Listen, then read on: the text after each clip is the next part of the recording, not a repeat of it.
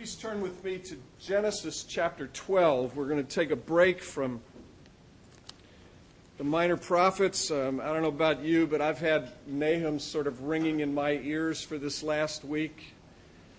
I have to tell you that was a tough sermon last week. A tough one to preach, tough one to hear maybe. I want to say to you, though, I should have said this last week, I hope you understand that when you hear a loud, singular word of judgment like what you heard last week, those who are under the cross are safe. My great fear is that you would think, you who know Christ and love Christ, who have found refuge in Christ, my great fear is that you'd leave here ducking after hearing a word like that. But you don't need to duck. You can go forth, even with a strong pronouncement of warning like that, a word of judgment that's coming. You can go forth with great joy and confidence because you're safe in the place of refuge, in the eye of the storm, secure in the love and the embrace and the forgiveness, the security of sons and daughters. All of that comes to you because of Christ. So maybe I'm a week late in telling you that. But I sure want to begin by reminding you of that. And what I want to do this morning, actually, is sort of shift our focus. I want to look at Genesis 12. We'll get back to the minor prophets, but I want us to think about this building that we're building. And I want to do that a few times over the course of the next few months because I'd like for us to sort of get ready for it, if you will. And as we think about that building, there are four things that come out of this passage, and I'm going to tell you what they are, and then we'll read it, and then we'll look at them.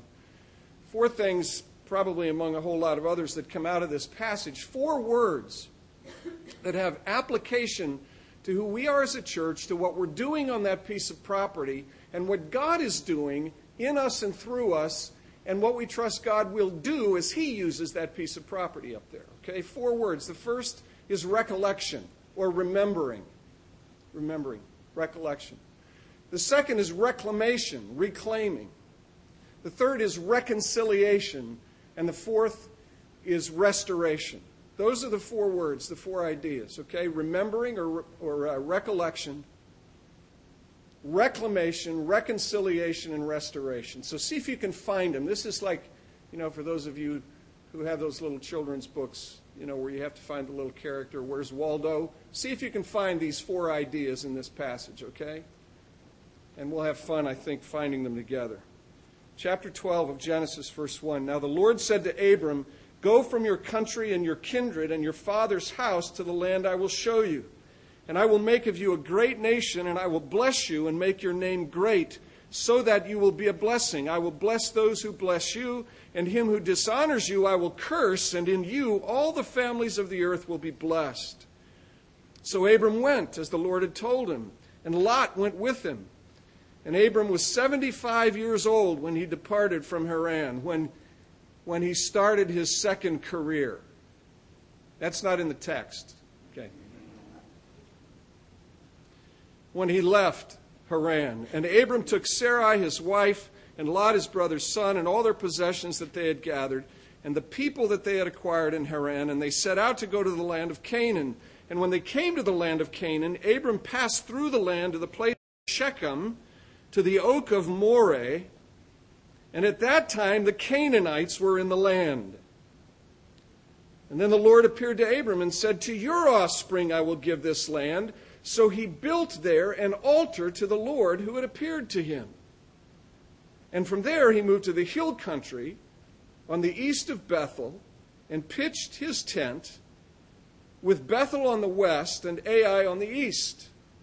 And there he built an altar to the Lord and called upon the name of the Lord. And Abram journeyed on, still going toward the Negev. This is God's Word. Let's pray for His Spirit to help us understand and apply it. Let's pray together.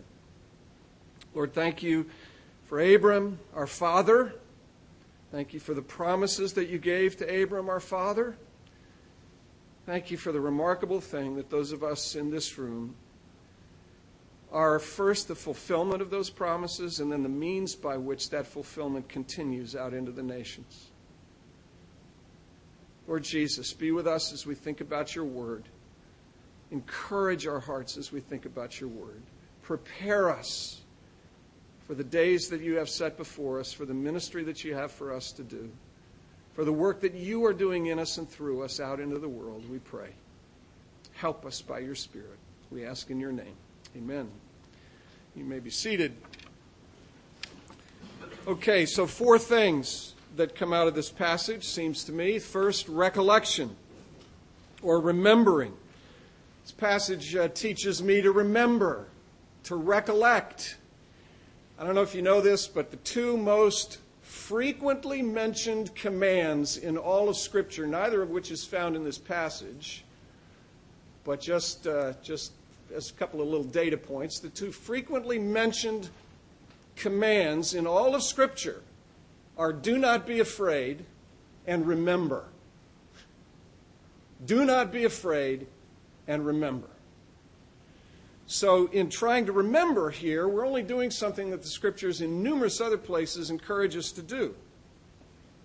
And what we're remembering here, what we're recollecting here, is just this fact. It is the Lord God who called Abram, who set Abram on his journey, who led Abram, who took him from Ur of the Chaldeans to Haran in Mesopotamia, and then brought him into the land of promise. It's the Lord God, who is behind that movement. It is the Lord God who says to Abram, I will make you a great nation.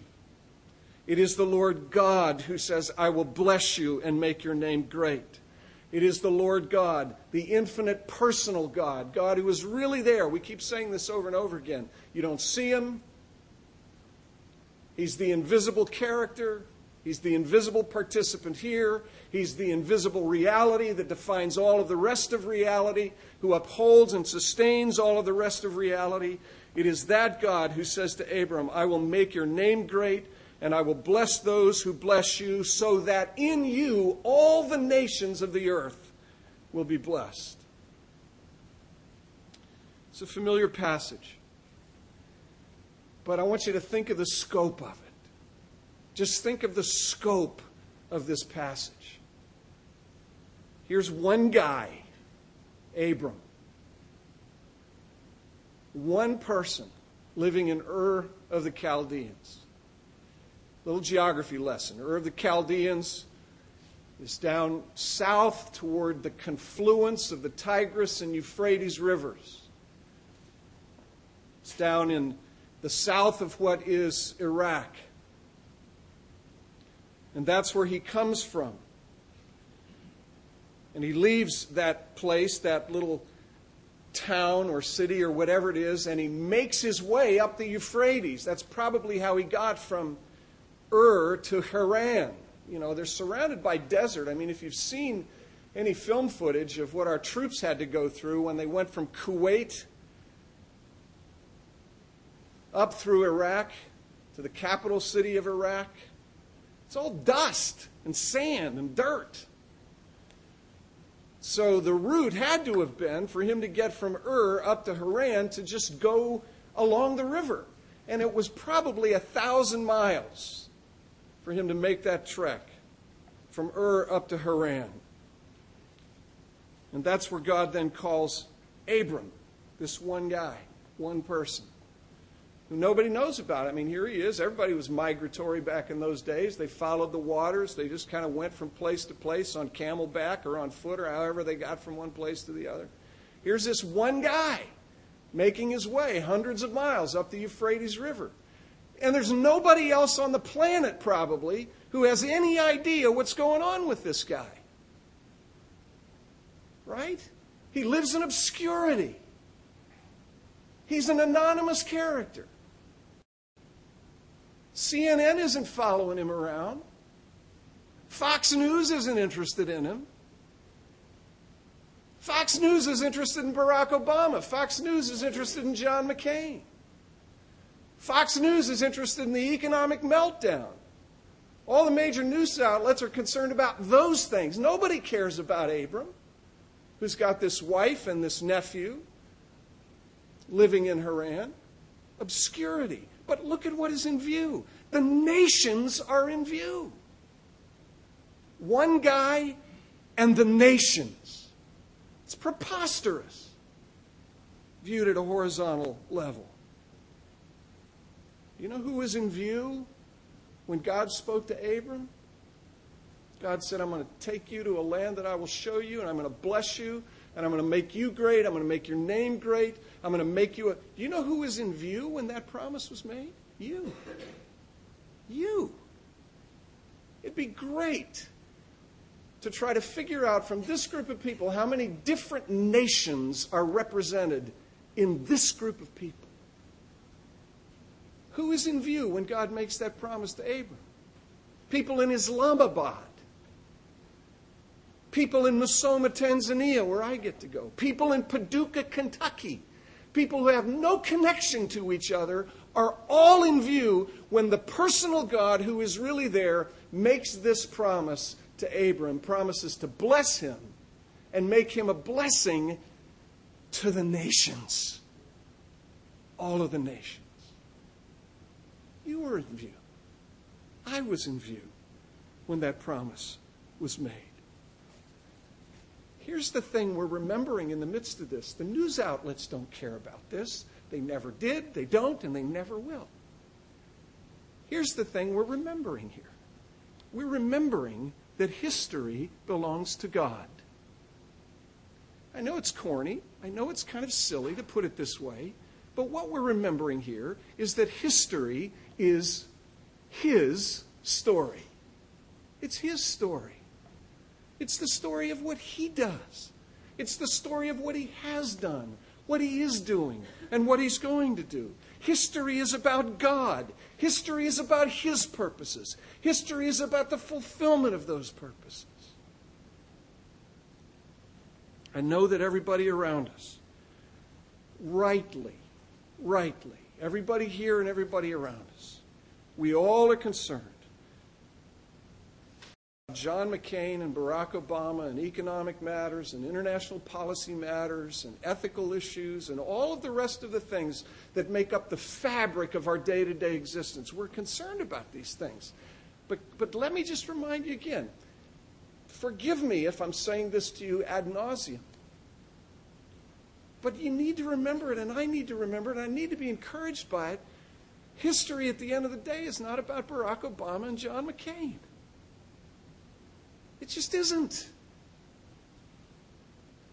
It's not about their purposes and their programs and everything else that they envision and dream and all of the rest of that stuff.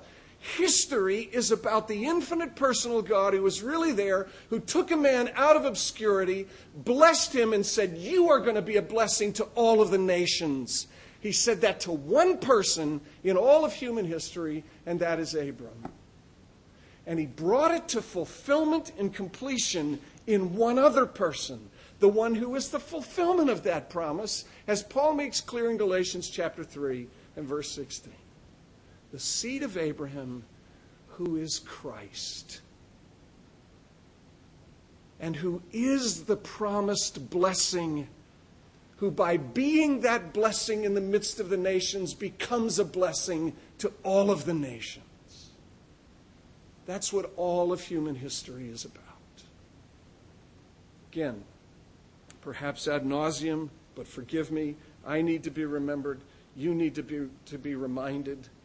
The basic architecture of history is creation and fall and then redemption. And we're in that third part of the story. We're in that third act of the play. Creation is the first, the fall is the second, and we're in the third, which is going to lead into the fourth, which is the consummation of all things in Jesus Christ. And in redemption, God makes promises and He brings them to fruition and fulfillment in Christ, and not only in Christ, but through Christ into His church and out into the world. And it all started with Abram. It really started at Genesis 3:15, and the first promise that God made, that He would send a warrior king who would conquer the evil one and destroy the works of the devil. And that promise gets enlarged and fulfilled over the centuries and the millennia. But all of it comes to completion and fulfillment in Christ and his people gathered from the nations. Think of history like an hourglass on its side. Okay?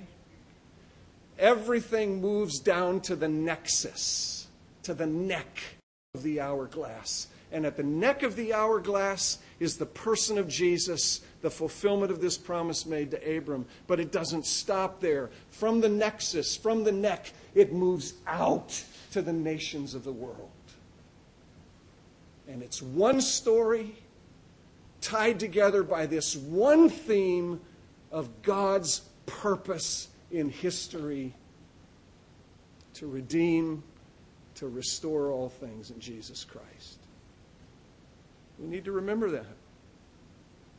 We need to remember that our story, as we think about that building, as we think about that property, as we think about being there and worshiping there and all of the things we're going to do there, eating meals and taking care of children and having educational ministries and trusting that God, by his grace, is going to bring people to that building who don't know Jesus, and there they're going to find something they've never found before. We need to remember that our little story is just a thread, a significant thread, but a thread in the fabric of this great story of which God is the author. And it's an unfolding story. It's been written. And we have the extraordinary privilege of being witnesses to the unfolding drama as it's played out. And not only being witnesses, but being participants. Hey, CNN isn't following me around. Fox News isn't following me around. But they weren't following Abram around either. And they didn't follow Jesus around either until the crowds got so big that they couldn't deny that something was going on with Jesus. It doesn't bother me that nobody pays attention to us.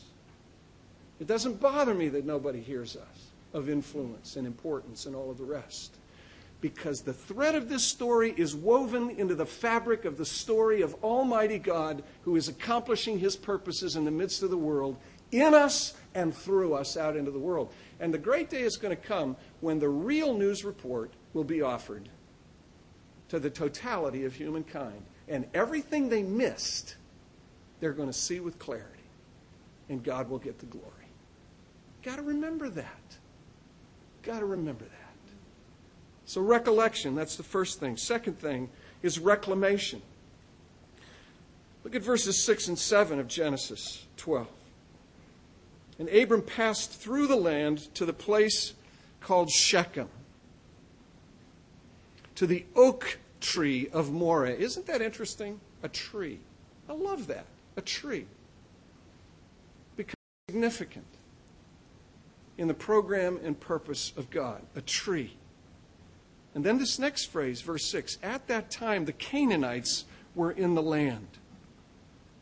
And then verse 7, the Lord appeared to Abram and said, to your offspring I will give this land. So he built an altar there to the Lord who had appeared to him. And then verse 8, from there he moved to the hill country in the east of Bethel, and he pitched his tent with Bethel on the west and Ai on the east, and there he built an altar.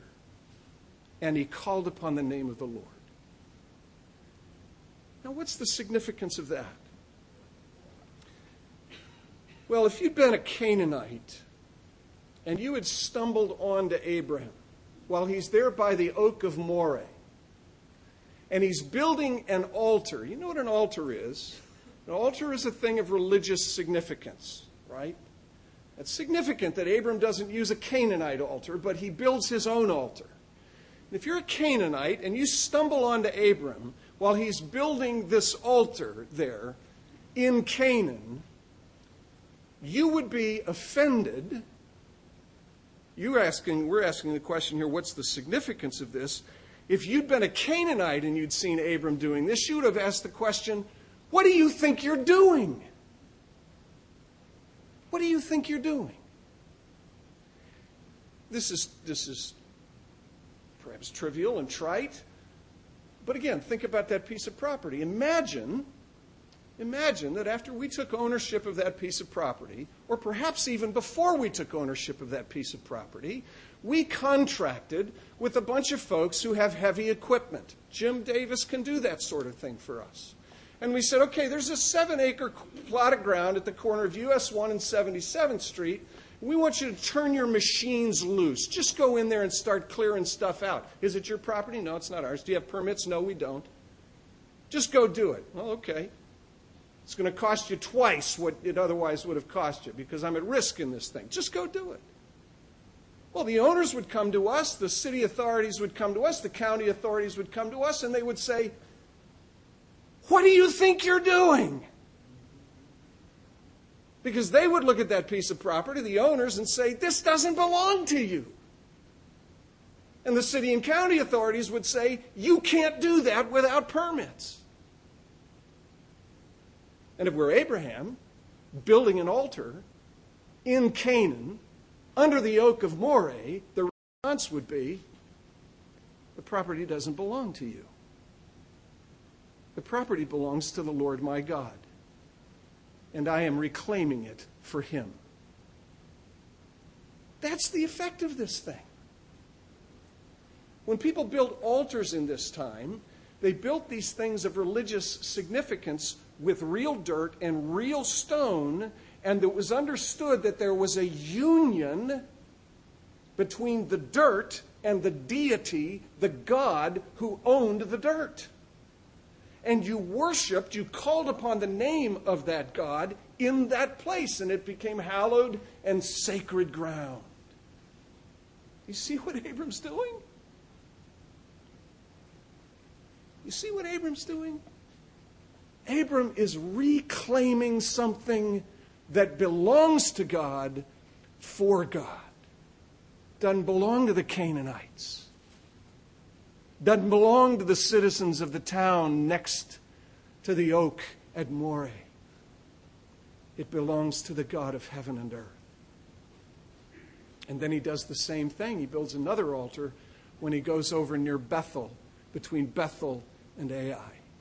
He builds another altar. What's he doing? Remember what God said to Joshua? When Joshua commissioned him to go in and take the land, he said, every place your foot steps, every place your foot goes, is land that I will give to you and your descendants forever. Not just an altar here and an altar there, but every place the sole of your foot goes, I will give to you. Again, let me encourage you to think in terms of this basic architecture of human history. Creation and then fall. And what happens as a result of the fall is that the whole of the creation is placed under a new Lord. You remember the scene, a great scene, in the second of the Lord of the Rings trilogy, when all of the armies of Saruman are destroying the lush and fertile vegetation of Middle-earth, burning it all up, raping the land, so that death and darkness now reign over what was once lush and beautiful. For reasons I can't even begin to comprehend, as Paul makes clear in Romans chapter 8, the whole of the creation has been subjected to groaning and to death, in hope of the liberation of the creation by the one who will liberate it, the same one who is the fulfillment of the promises first made to Abram. So from the time of the creation until the final consummation of all things, the creation labors under a master that rather than blessing the creation, sustaining the creation, and he certainly does that in the midst of what we see happening around us. You understand that? I do. I think you understand that the Lord is God, and He's always God, and He hasn't let go of His world. But for His reasons and His purposes, the whole of the creation is under another Lord. It's subjected to futility, Paul says. And so what is Abram doing? As Abram travels through the country, as Abram's foot goes from one place to the next, he puts up these altars, and basically what he's saying is, God, through me, is reclaiming what belongs to Him, with the final prospect that it will be delivered from its bondage at the end of human history. And where does it go from there? Creation, fall, redemption. We're in redemption. Abram is building these altars as down payments, as promises of God's determination to liberate the whole creation from its curse. What happens after this is that Abram's descendants, under the leadership of Moses and then Joshua, occupy this land to make it what? A holy land. A land where the righteousness and the justice and the blessing of God are to be seen. A place where sandals don't wear out. A place where your clothing doesn't get threadbare. A place where people don't miscarry and where cows don't miscarry. You look at what is promised about this holy land, and it clearly looks like a reclamation project. But that piece of ground, this is the important thing to remember, that piece of ground is merely a beachhead for what God intends to do with the whole world. And that is reclaim the whole thing. Don't be satisfied in your thinking about eschatology. Don't be satisfied in your thinking about eschatology with the reclamation of one little piece of real estate at the eastern end of the Mediterranean. God's not satisfied with that. God is reclaiming the whole thing, and that is merely a beachhead, a place from which He extends His rule and reign out into the whole of the world, so that at the end of the day He might bring to consummation all things in Christ, reclaiming everything. Abram building that altar there is God simply saying what Abram Kuyper said, less articulately than God, to be sure. What Abram Kuyper said, the Free University of Amsterdam, when he said, there is not 1 square inch of the whole cosmos about which Jesus Christ does not say, this is mine, this belongs to me. And that is what God is saying to Abraham and through Abraham. I'm reclaiming what is mine, the whole world, in order to deliver it from its bondage. So that's the second thing. Recollection, reclamation. And you know that I've been captivated by this thing, and I'm more and more captivated by it all the time. That God's purpose involves the complete deliverance of everything that labors under the curse, restoring it to its original design, its original intent. And this building of an altar in this place is a down payment on that. So think about the building a little bit differently. Think about the building a little bit differently. Think about the building not just as a place where we'll gather for worship, not just as a place where we'll care for one another and have meals together and love one another and everything else, but think about that building on that property as another statement from God that the earth is the Lord's. And His intent at the end of the day is to reclaim it all for Himself. Okay, so recollection, reclamation, and then third, reconciliation. The altar is not only a statement of ownership, if you will, but you know what altars signify. Altars are places where sacrifices are made. And so altars, particularly as you continue to think about them through the Old Testament, as Israel is constituted as a nation, as Israel is given a law by which to guide and direct her, to govern her, Israel is given laws pertaining to altars and a particular altar and a priestly caste and a sacrificial system. And what is the point of all of that? The point of all of that, which is here in just emblematic form in Genesis chapter 12, the point of all of that is the reconciliation of God and man. That's what happens at altars. Sacrifices are made. Blood is shed. Lives are given over to death so that lives might be spared death. That's what happens at altars. And you know, don't you? You know so well and so clearly, I trust, that all of these altars across all of Old Testament history point in the direction of one final sacrifice, the place where God and his people are reconciled forever, the cross of Jesus Christ. Now, I love thinking about this. I just love thinking about this. I love thinking about that building. You know what there will not be in that building? There will not be an altar. There will not be a place where sacrifices are made. It's just not good theology. Forgive me if I'm stepping on anybody's toes. It's just not good theology, not good biblical theology to refer to an altar in a place of worship on this side of the cross. Because there's one altar. Read Hebrews. The blood of bulls and goats couldn't get it done.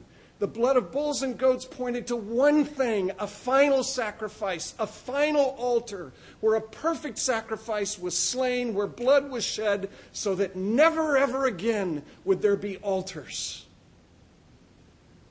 And you know, the altars were behind curtains, and the blood had to be taken into a place that was behind another curtain, and everything was hidden.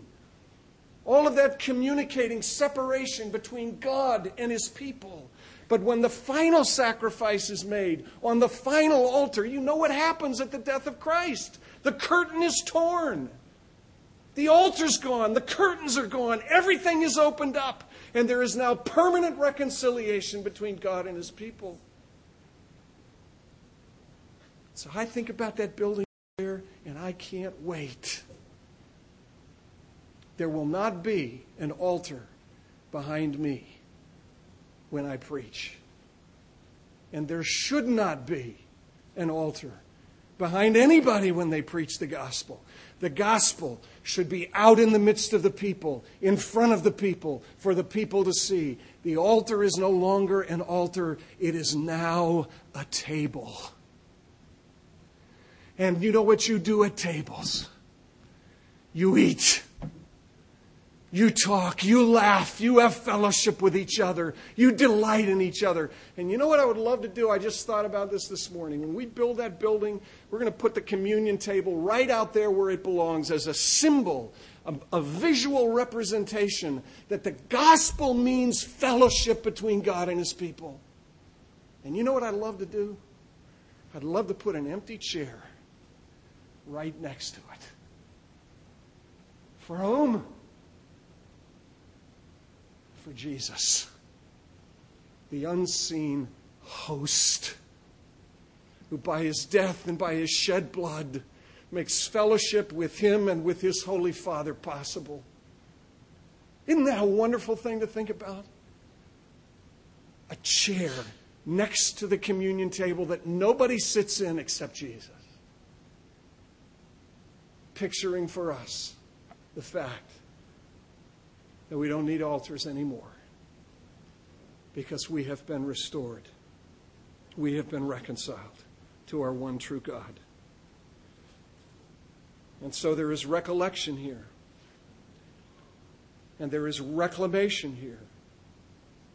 And there is reconciliation here. And then finally, there is restoration here. This is a fascinating thing. In this passage, the word bless occurs 5 times in verses 2 and 3.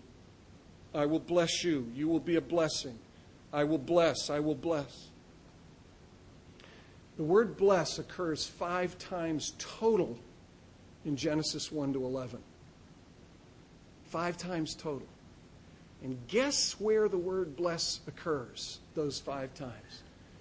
3 times in Genesis 1 and 2, as God blesses the creatures in Genesis 1:24, as he blesses the man and the woman in Genesis 1:28, and as he blesses the Sabbath in Genesis 2:4.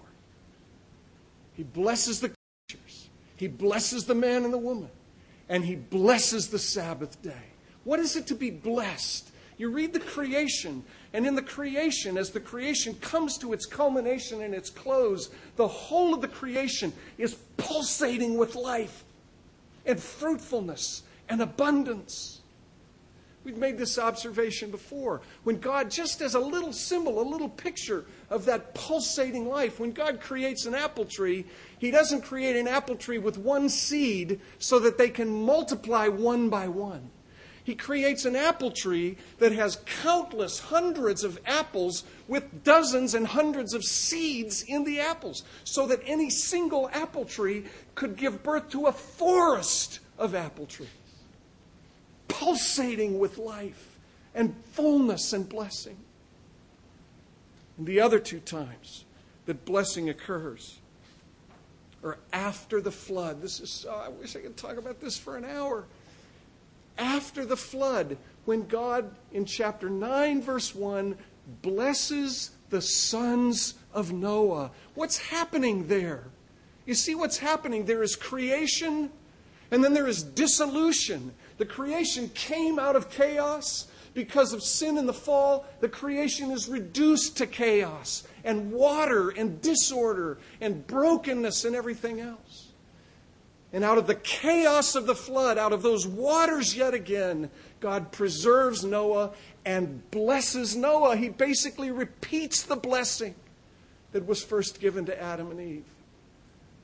And what God is doing as he blesses Noah, in effect, is saying, I'm going to make sure, I'm going to preserve the integrity of the creation, and I'm going to preserve the integrity of the human family so that this chaos never comes again, and so that I can fulfill the first promise I made in Genesis 3:15 to overturn the works of darkness. It's a recreation. After creation and the chaos of the flood, it's a new creation, and God promises to bless it and preserve it until he completes it. And then the last time in those first 11 chapters where the word bless occurs is when Noah then, having heard the blessing of God, himself blesses the Lord. 5 times in Genesis 1 through 11. But 5 times in Genesis 12, the word bless occurs. I will bless you, and I will make you a blessing. So what is God promising? God is promising the restoration, the final restoration through Abraham, through Abraham's seed who is Christ, through those who belong to Christ, through them out into the world until the consummation of all things. God is promising to restore the blessings of the garden. He's promising to restore that shalom. Shalom, which is more than peace, but is this experience of universal and pervasive and abundant well-being. I will bless you, God says to Abram. And that's the outcome of the story. Final fullness. Final blessedness, unimaginable blessedness pulsating with life. Now think about that building up there again. You and I both know the kind of world that we live in. It's broken, desperately broken, damaged, desperately damaged, filled with desperately damaged and desperately broken people. What is it that we long for to happen when we get into that building? What is it that we long to have happen here, right now, among us, and in the midst of this county and out into the world? All we long for, what we pray for, what we work for, what we have to take so seriously in calling upon Christ is that people would simply taste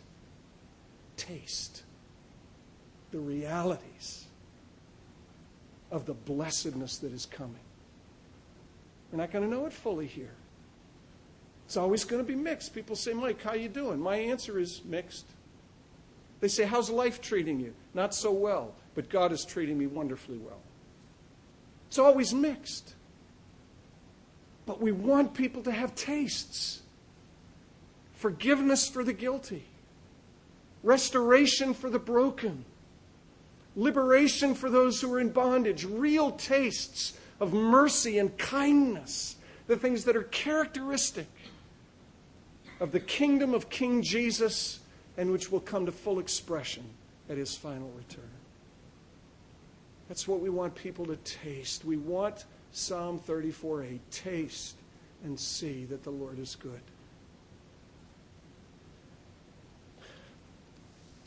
All of that, believe it or not, is in Genesis 12, verses 1 through 9.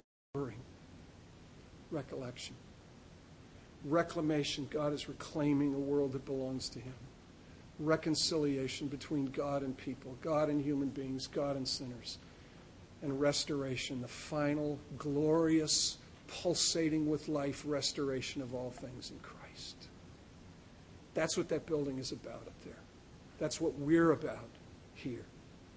Let's pray together.